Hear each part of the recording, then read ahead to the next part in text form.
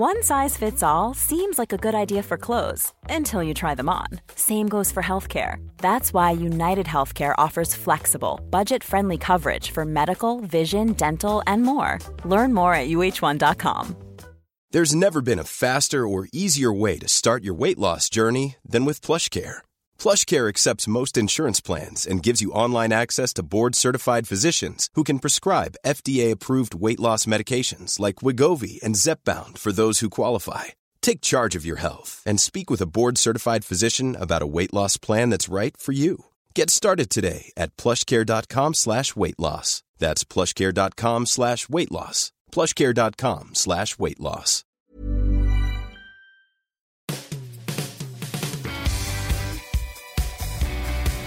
Welcome to the Football Writers Podcast. My name's Mike Calvin. I'm joined by Anne-Marie Batson from 5 Live and The Voice newspaper, by Molly Hudson of The Times, and by Rich Laverty, the writer and broadcaster who created the Women's Top 100. We've all had a month or so to reflect on the World Cup. In promotional terms, it was a huge success. There'll be a record crowd at Wembley when Germany provide the opposition in November. But how do we judge England in terms of performance? Was reaching the semi-finals a qualified success or a missed opportunity? And how will it shape the new season? What do you think, Anne-Marie? This is a tough one for me because of all the press conferences that we've been to, Phil Neville and the team were very, very clear that they wanted to win the tournament. They've been very vocal about that. They didn't meet the target, but at the same time, the level of interest in the game, quadrupled. It's so much. There was so much excitement around, and the fact that you had 11 million viewers for the semi-final game against the USA, I think just showed how much interest there was. So I think they didn't hit the target, but it's been offset by the fact about the level of interest from England and around the rest of the UK about watching the World Cup. So I've been a little bit surprised there hasn't been questions asked about Phil Neville and the target that he had set, but I think that is because there was such goodwill towards the team, and I also feel that there was so much engagement. They've kind of just let that go under the radar a bit, I would say. A couple of games coming up in Belgium and Norway. Just want to try and look a little bit beyond that, really, Molly. In terms of preparing for the bigger picture, the Olympics is probably the next target. How do you expect the England side to evolve over the course of the season, not just for these two games? I think it was probably the first thing we sort of thought about as England went out, and obviously after the bronze medal match, and we just thought, what's next and how many of these players will we actually see going forward? Because as you say, we've got the Olympics, we've got the Euros, and then obviously in 4 years' time we've got the World Cup. And I think it will definitely be a real transition period, because you look at some of those key players for England, you look at Karen Bardsley, goalkeeper, Steph Houghton, captain. They're ageing. Jill Scott. I mean, I think for Phil, what his biggest sort of decision will be was, does he bring in all of those young talents, the likes of Beth England, Weef Mannion, so many, Lauren Hemp even, that are really coming through. Does he bring them through now, particularly for these friendlies, or does he wait? Does he wait until the season starts, see how everyone's form is? Because, you'd probably say that certainly going into that World Cup, there were players that probably on form did better and didn't get in to the squad than some of the ones that did. So I think it will be a transition period, and it will be very interesting to see what sort of timescale we go with that, whether he keeps it, those really key players for the Olympics, the likes of Jill Scott and Steph, and how long they can sort of last for, whether that's the Euros or, the World Cup feels a very long way away. Doesn't it? Well, what do you think, Rich, about the actual depth of talent within the system at the moment? There is depth in terms of the talented youngsters coming through. I don't think it's endless. I think there's a couple of standouts that will certainly be England internationals in the future. I think Molly mentioned Lauren Hemp. I think Lauren James as well at Manchester United.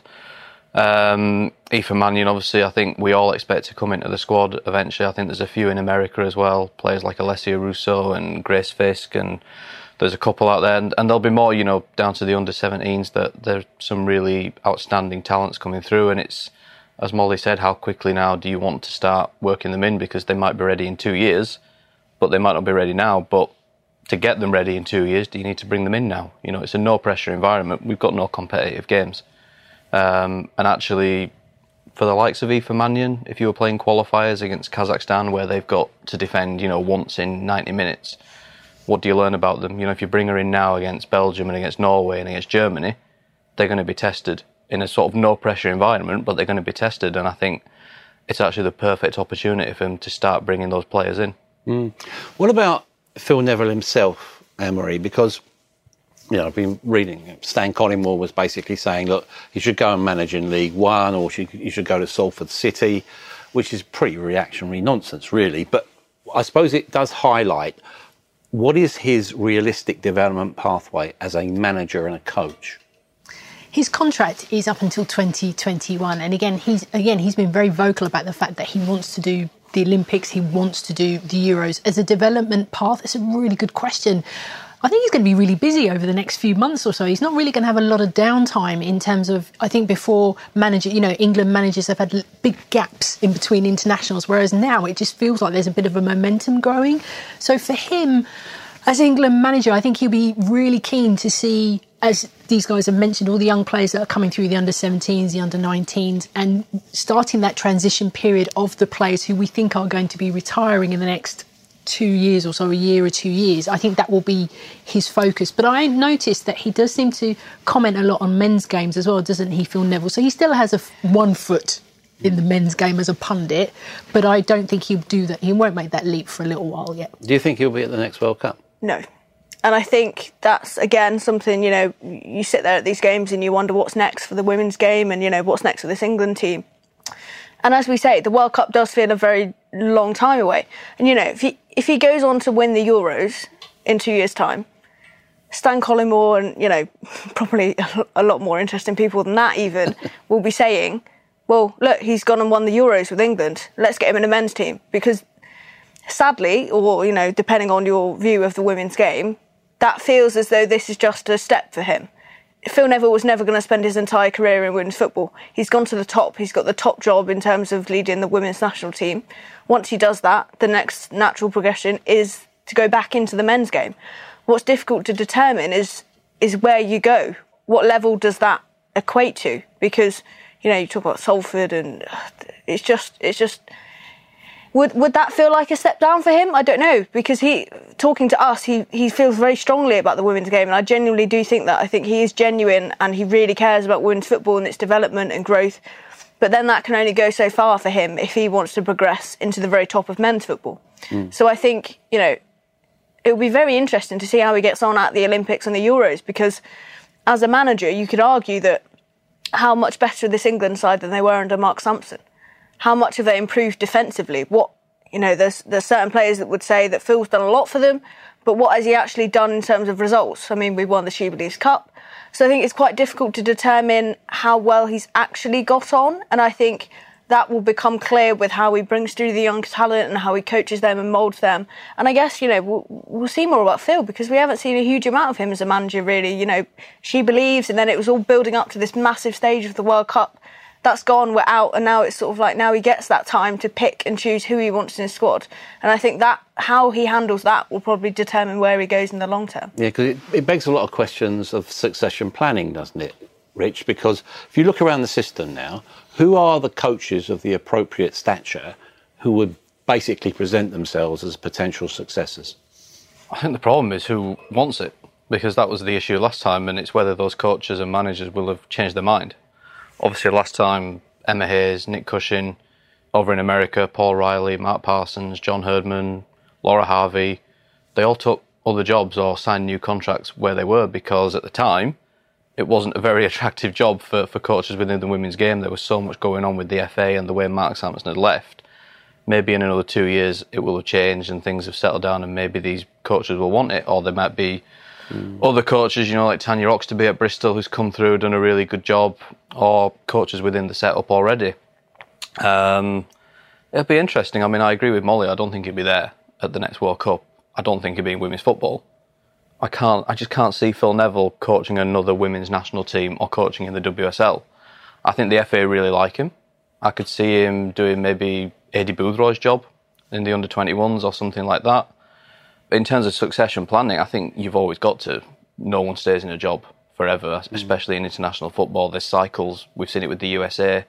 Jill Ellis now has decided to walk away because what else is there for her to do? You know, and now they've got to go about obviously finding their next head coach, and I think in 2021 we'll be in the same position. I don't think it has to start yet, obviously, but I think as we get nearer to the Euros and Phil's contract is coming to an end, they've really got to put it out there, you know, and say, look, who is interested? Because you want to get an Emma Hayes, a Nick Cushion, a Paul Riley, someone like that. If you're going to hire a British coach, obviously, or you could go for Joe Montemuro or someone like that.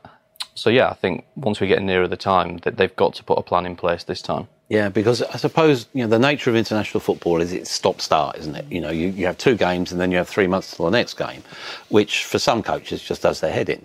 But you've also got, to your point about the attractiveness of the position, Rich, you've actually got the prospect of 60,000 people at Wembley for the Germany game.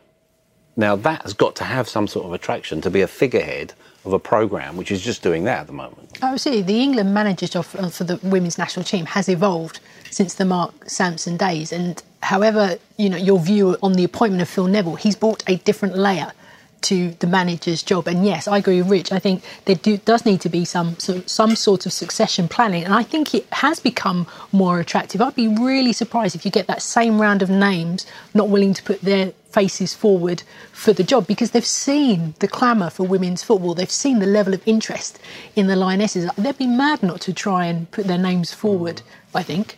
You may also get more from the men's game as well, like Phil. I've seen how well Phil's done. Wayne Rooney fancies his first coaching job or something like that. You never know, do you? So, the media circus for that. I think people will look at Phil and see, you know, actually he's just managed a World Cup final in front of 60,000 fans in Lyon.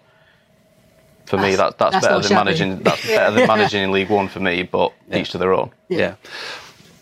Ambition is the bedrock of professional sport, isn't it? And that's not limited to coaches. It obviously applies to players. Steph Houghton is basically saying, look, it's not an issue if we have our best players going abroad to play, you know, for Lyon and mega clubs like that. Do you agree with that? I think it's a really difficult one. I think I wrote about it 2 years ago, right at the very start when I first started covering women's football, and people like Mary Earps went to Wolfsburg. And I remember speaking to Mary, and she was so excited by the prospect of getting out of England and seeing, you know, the great wide world, seeing the culture over there. You know, Wolfsburg and Lyon in particular have got amazing facilities for the women's team. They take it really seriously.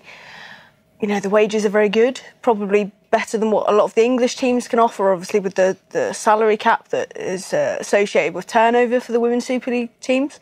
So that is part of the reason why players go over. I think where it becomes difficult is that you don't want a player to get to a certain point in their development and then think, we have to go abroad to be better. You look at Lucy Bronze, what more could she have achieved in English domestic football? Nothing. She's gone to Lyon, won everything. Now what does she do? Does she come back and try and win it with, you know, make it harder for herself? Go for a lower team? You know, what more is there for her to achieve in a way? And I think what we probably need to do is keep growing the women's game in this country. And we need to find a team that are willing to invest and willing to do what Lyon have done, where they've really supported their women's team and they've gone, we want to be the best women's team in the world and we're going to support that with investment. No English team has got anywhere near that. And they'll all tell you that. They'll all be honest and say, look, we're not willing to put that much money behind it. And until someone does, whether that's Wolfsburg, whether it's Chelsea, Arsenal, Manchester City, even United, because that's something that we looked at when they developed and said that actually we was going to back a women's team. You're not going to back it to be mid-table. If you're Manchester United, you want to win. So how long do we go on where for those clubs at the top of the division it's enough to win in England? How long until actually, no, we want to win the Champions League? And once you do that, once you make that statement, once you back the players, you know, whether you bring in some signers from the US or maybe even from Lyon, then you make that step and you make English clubs attractive.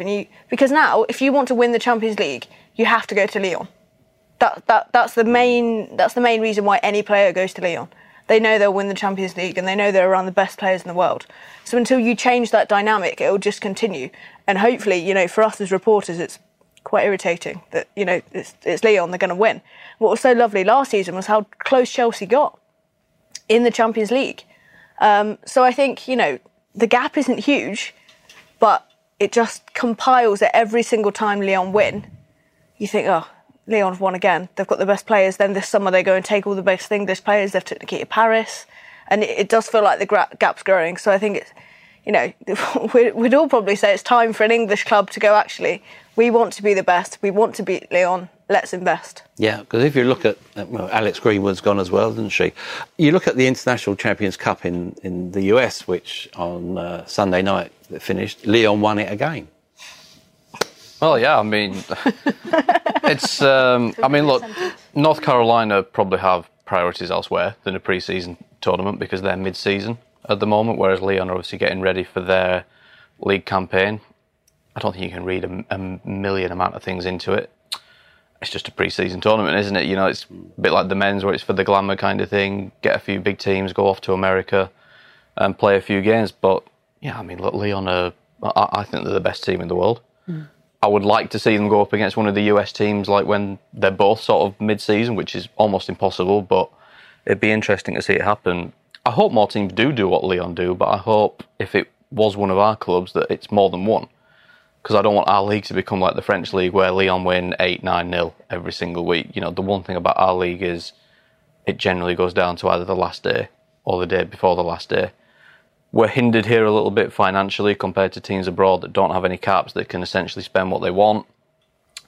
And I think that's probably why these players are going abroad, you know, and it's why the clubs are coming for English players, because they're not on massive wages. And some people tweet me or send me messages saying, are these players going for the money? And is it because... And I said, well, yeah, they are, but it's completely different to going from £100,000 a week to £150,000 a week, where you don't need that extra money. If players are on £50,000-60,000 a year and Lyon are offering them over 100,000 plus the ridiculous bonuses they get for winning the Champions League, why would you not take that? Even just for it. People said, why is Alex Greenwood just going for a year?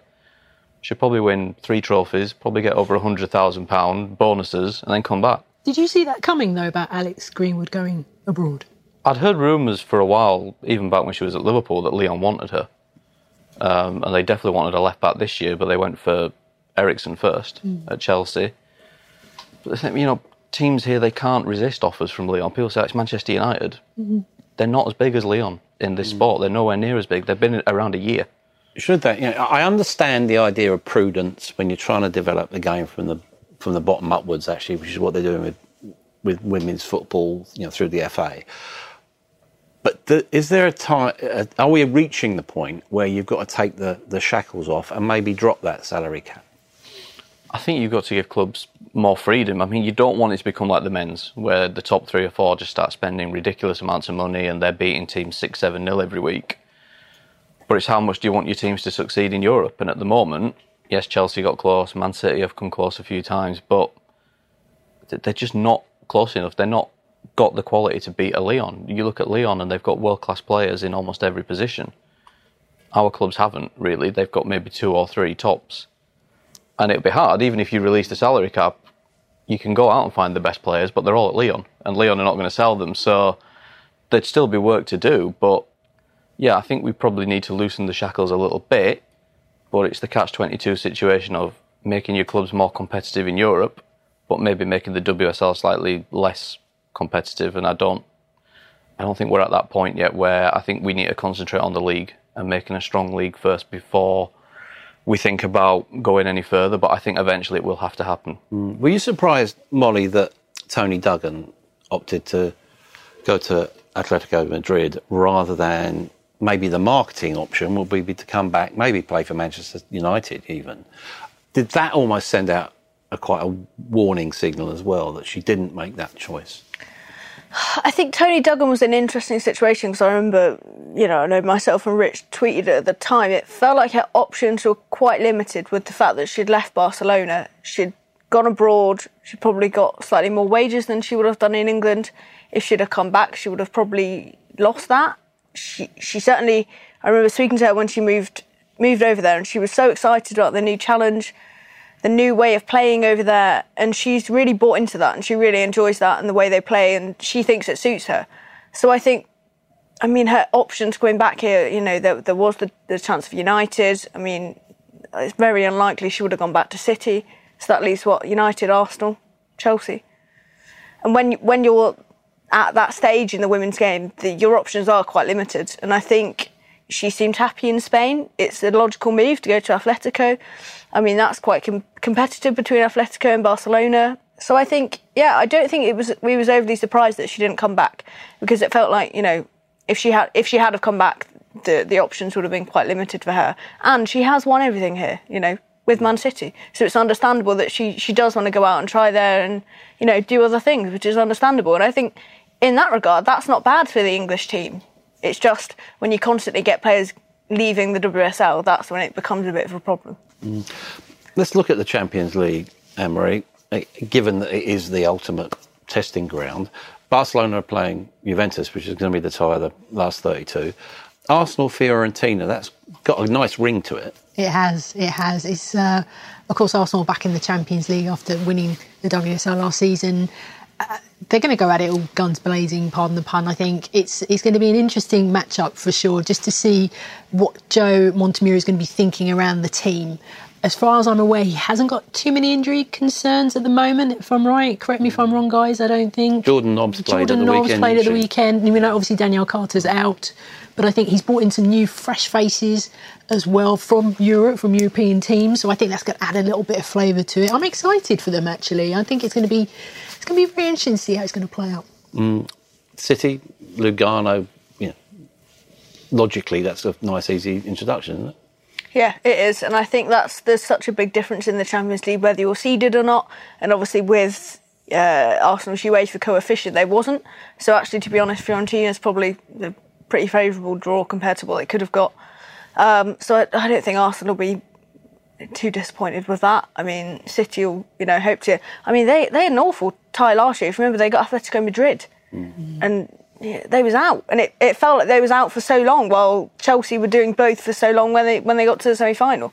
So I think it will, as Anne-Marie said, it'll be really interesting to see how Montemurro copes with the Champions League, because for English sides it seems to be a big thing, the strength in depth, and when you get to the business end of the WSL season, they often seem to really struggle when they've had those extra games. If you're in the FA Cup, the Continental Cup, they really seem to start to build up. And especially, hopefully we're past that now, but there's been a lot of times where there's been pitches that aren't quite up to scratch. They've had games called off in that messy sort of winter period.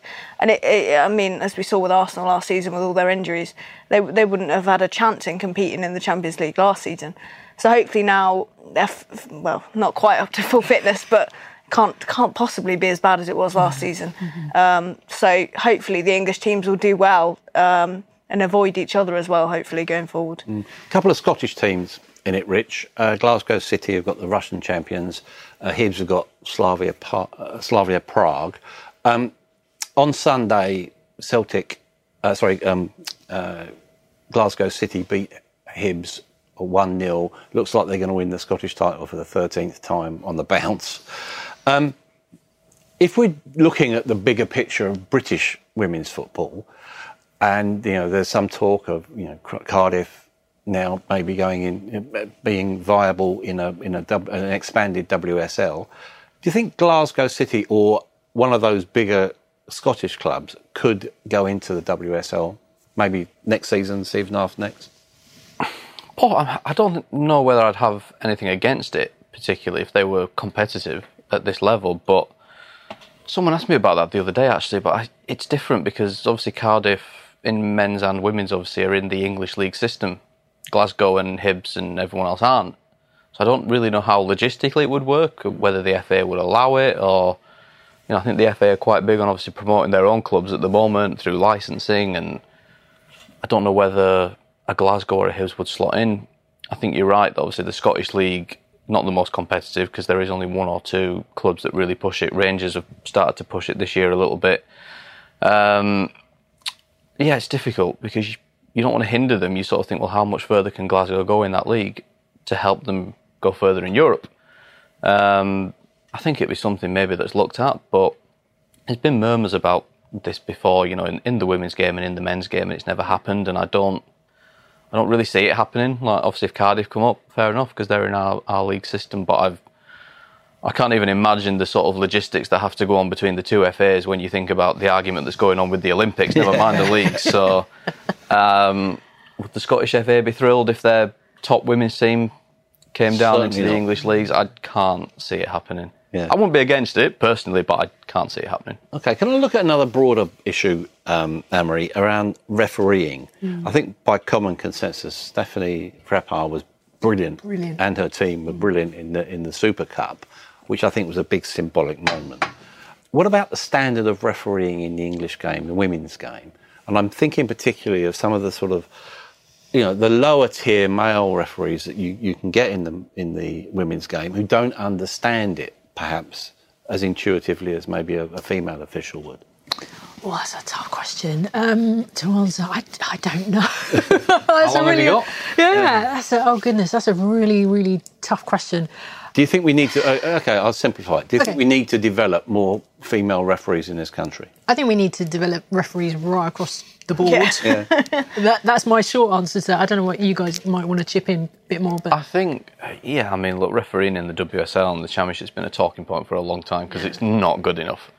I think at the top level, I think at the World Cup, we saw some really good refereeing, and that includes, obviously, Stephanie Frappart. But, in the WSL, I don't think they treat it as the same sport. I really don't. I mean, how many red cards do you see in the WSL? You might get 2, 3 a season. You get 2 or 3 a week in the Premier League. And I just don't think... You see some challenges and you just think, well, that's a booking straight away, and nothing happens. And, it was the Drew Spence one on, was it Kim Little last season? We were in the press box. And it was a clear red card and nothing happened. And I just think they look at it and think, well, it's women's football. It can't be that brutal. It can't be, too many hefty challenges. When they happen, it's almost like they're surprised by it. And I think we need to treat it like the men's game. If there's a bad tackle and it's a red card, it's a red card. And we just don't... I don't want to condone seeing red cards every week, but I think in the history of the WSL, I'd be amazed if there's been more than 10, 11 red cards. We've been going 8 years. I think what's difficult is you look at somebody like Stephanie Frappart, and some of the people that were a bit negative towards her were saying, well, she's a woman, women's football's slower, will she be able to keep up with the speed of play? So the argument there is, instead of saying, well, all of these Premier League men's refs, why can't we have them in WSL? Let's not aim for that, because that's never going to happen, in my opinion. But why don't you say, you don't have to be a man or a woman to officiate in either? If you want to be a referee, be a referee. If you want to be a women's football referee, then be a women's football referee. There's nothing to stop you not being the best women's football referee you can possibly be. And I think it feels as though there's a probably, I don't know whether I'm right in saying this, there's a clearer pathway for women in women's football than there is for women in the Premier League, because you look at our top official, Rebecca Welsh, in the National League, Stacey Pearson, who retired from Yeovil Town as a women's player to go into refereeing. I think she's in tier 3 of refereeing. So it's, we are a very long way away, in my opinion, from having a female Premier League referee. Someone like Frappart, who has done so well in Europe. I don't think we're near that in this country, and I think we need to do better to achieve that, really. Okay, I suppose the undercurrent of that question was equality. Now, we think about equal pay. Megan Rapinoe and the Americans have been right on the front foot on that issue. We'll get now to talk about the Championship, which launched on Sunday. Lewes, very good 5-1 win over Blackburn. I just want to look at their model more than anything else. 100% community ownership. You pay 40 quid and you're a member. Men and women's team, equal facilities, equal money, and it's not for profit. Now, that seems to me a brilliant model, but is it realistic in terms of progress? I think it's an alternative, it's an option, because we've seen what happens when the money runs out and clubs literally fold overnight and players are out of jobs, and we've seen that particularly up in the northeast, haven't we? Clubs have literally just disappeared like that. There has to be another way, and I like the fact that Lewes has put another option on the table. I'm going to give it a lot of hope and say, I think it is sustainable. The community side of it, everybody's equal, everybody's on the same page, everybody wants the club to do really, really well. So they will work hard to make sure that the club does really, really well. And maybe other clubs need to look at that as a potential model, because what's the other option? Somebody coming in with a lot of money, passing some sort of test, in inverted commas, and then the money runs out and people are out of jobs next day. Unless the league can think of another way for club ownership, I think it's a good model to follow. You've been looking at the ownership London City in the Championship, was a bit opaque for a while. Now it seems that they're supported by some form of financial technology company. You saw the weekend, they began with a 2-0 win over the London Bees. It's a strange situation looking at it from an outsider's point of view. Millwall were there, supposedly a viable club. Now suddenly they're not there and it's a new club. Can you give me some background to that, please, Molly? I think Millwall have had quite publicised issues with finance in recent years, and that resulted in them having quite a weak squad, a lot of younger players, and they really struggled last season. So essentially this new company, they sponsored Millwall in 2018-19. They're called SETL, and they do a lot of technology in London. They've been based in London for quite a number of years now. They sponsored Millwall, and then at the end of last season, they decided we want to run this new club called London City Lionesses. Now that has taken quite a few Millwall players. It's also taken some younger players from various clubs. It's taken Poppy Wilson, who come from Bristol City, Elizabeth Ajupi, who come from, she was at Aston Villa, Charlton. So they've got quite a mix of players. I think what is actually really interesting is, yes, they've gone full time. Clearly, it's a lot of investment. It's massive for the Championship. All of are the they players, the only full-time club? I think they are, aren't they? Pretty in much. terms of across the board, Yeah. yes. And I think what's interesting is they haven't done what Manchester United did and taken, loads of WSL players and sort of ran before they could walk almost. I mean, it's worked for Manchester United because they had that such big club and big branding behind it. But what London City have done is they've taken players and transformed them into this full-time model. So pretty much the majority, probably 90% of the squad were part-time last season. So they've transformed them into full-time players, and that's its own, has its own difficulties with, jobs. Some of them have given up full-time jobs in finance and various other things to actually move to this club. And I think that was really interesting speaking to Chris Phillips. We went down to Dartford, which is where they play. And he was saying this is a format that shows we don't have to be the annoying sister of a men's club. And I think that's really interesting because what you have probably seen is, as Anne-Marie said, the clubs that have fell down in recent years, they've probably relied a lot on the men's side. And there's always that ability to just cut the money. When it's difficult for the men's team, the first thing that goes is the youth, it's the women's teams. So if this is sustainable, it could be the new way of doing things. They've got their own Nike kit. So Nike are obviously big supporters of this. They must believe it's successful. I don't think fans should expect London City to go and walk the league. It's not going to be like that because yes, they are professional, but they haven't got, the huge star names, but they're really building something and it feels like it's something that will grow and is actually sustainable. It feels like it's been done the proper way, but you have got your usual problems with it being in Dartford when it's called London City Lionesses. And Lionesses as well. I'm not feeling that at all. Well, that was to build on the World Cup. Yeah, they suggested. But I think that is an issue being in Dartford. How do you build your fan base? How important is identity, Rich? You're associated with Sheffield United, which is a very proud club. You look to see what's happened with the men's side. Fantastic interaction between fans and team and club. How do you try and replicate that in the women's game? I can't speak for every club. I mean, we have a very open sort of dialogue on the media side with the men. We've got marketing people on the men's side that are very heavily involved with the women's team, plus then myself, obviously, and the academy and the first team and the women, they all train at the same base. They've got two separate buildings. The first team are in one. The academy and the women are in the other, but all the staff are in the same offices. The media guys, the marketing guys, everyone works together. I obviously don't see it on a daily basis, but I think for us it works. I can't speak for the other clubs that are Premier League teams in our league, Leicester, Crystal Palace, teams like that, but I think it helps being a name almost. Sheffield United now being a Premier League club, we've been able to attract some good players this summer, on the women's side that have walked through the door, seen the academy, seen the facilities, seen the fact that we share everything. They can come in when they want. They are part-time, but they can come in if they want to. They can use the gym, they can use the facilities. We've got 3 players who actually work at the training ground during the day and then they just train in the evening.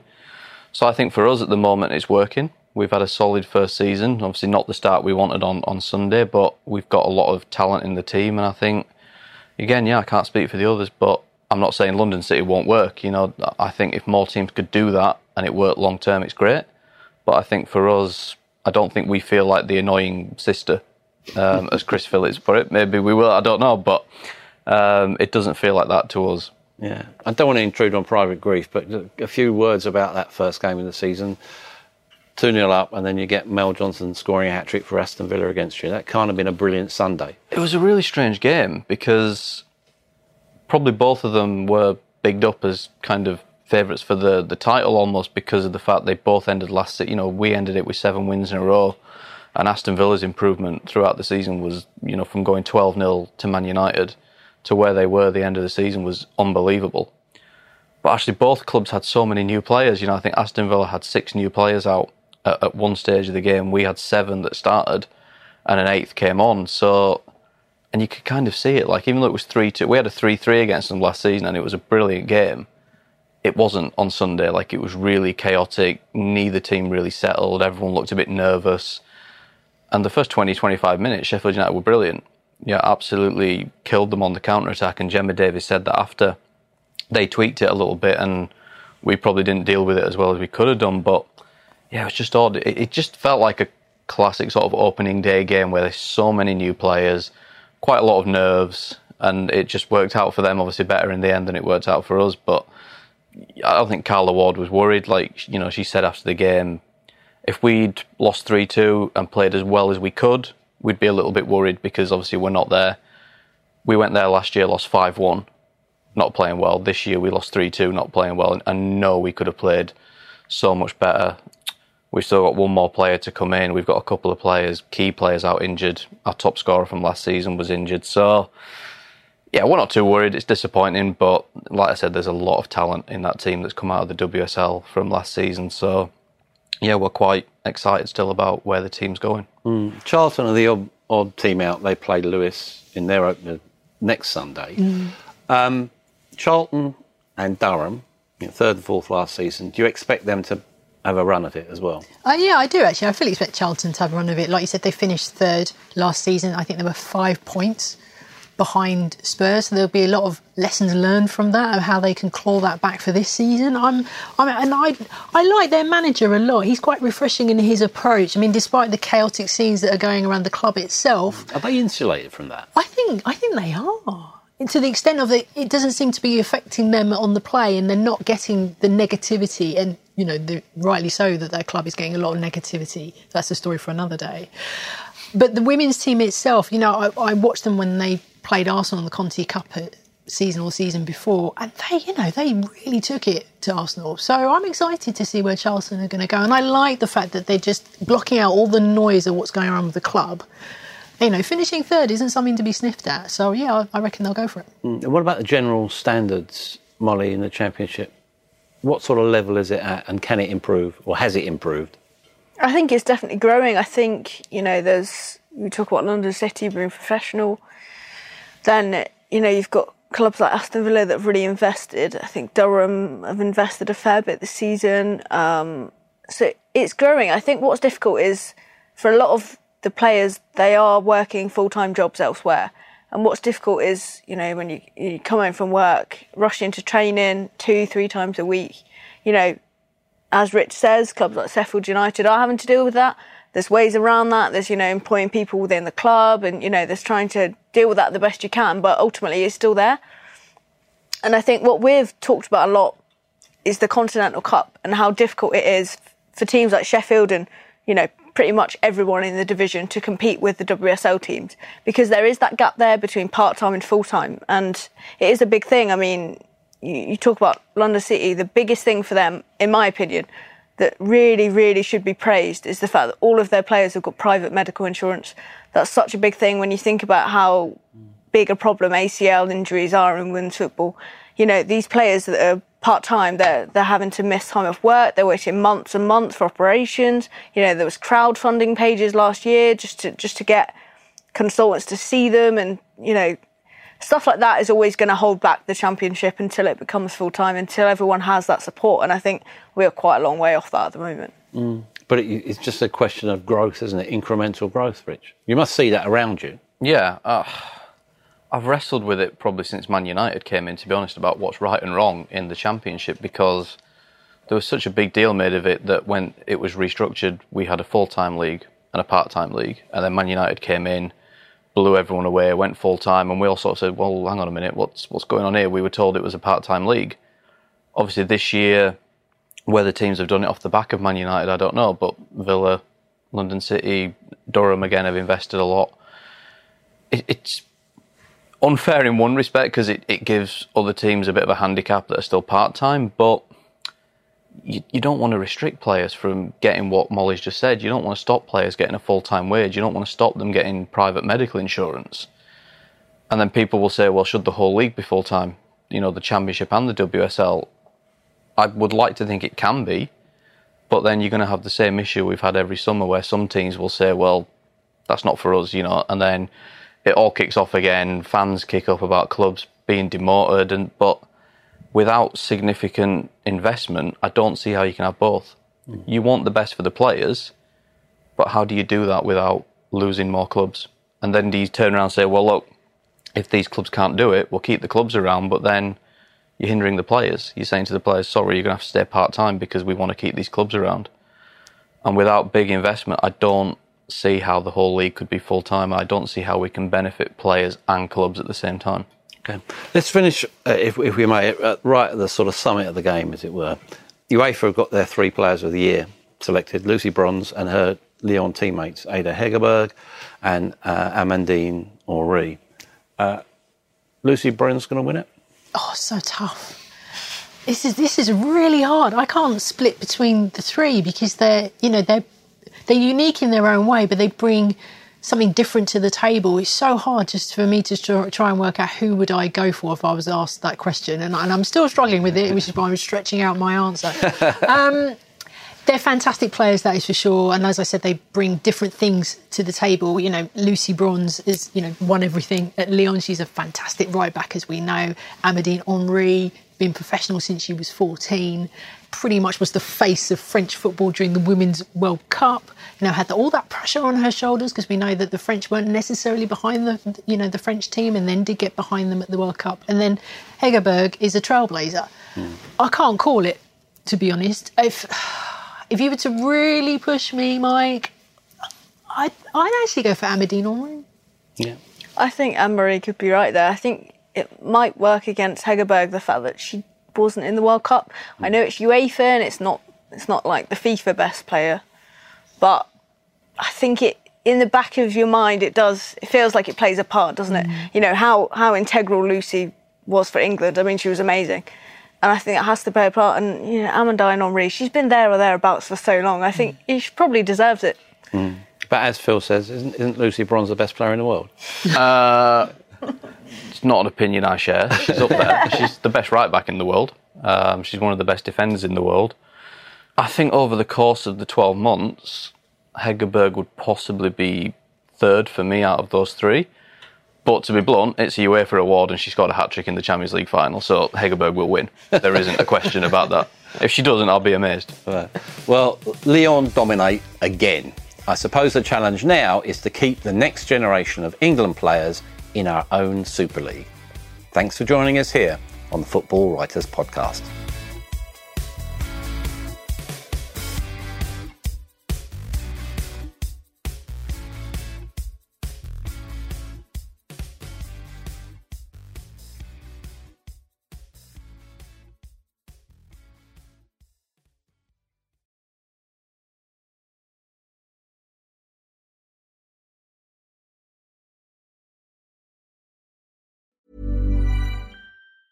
Ever catch yourself eating the same flavorless dinner 3 days in a row? Dreaming of something better? Well, HelloFresh is your guilt-free dream come true, baby. It's me, Keke Palmer. Let's wake up those taste buds with hot, juicy pecan-crusted chicken or garlic butter shrimp scampi.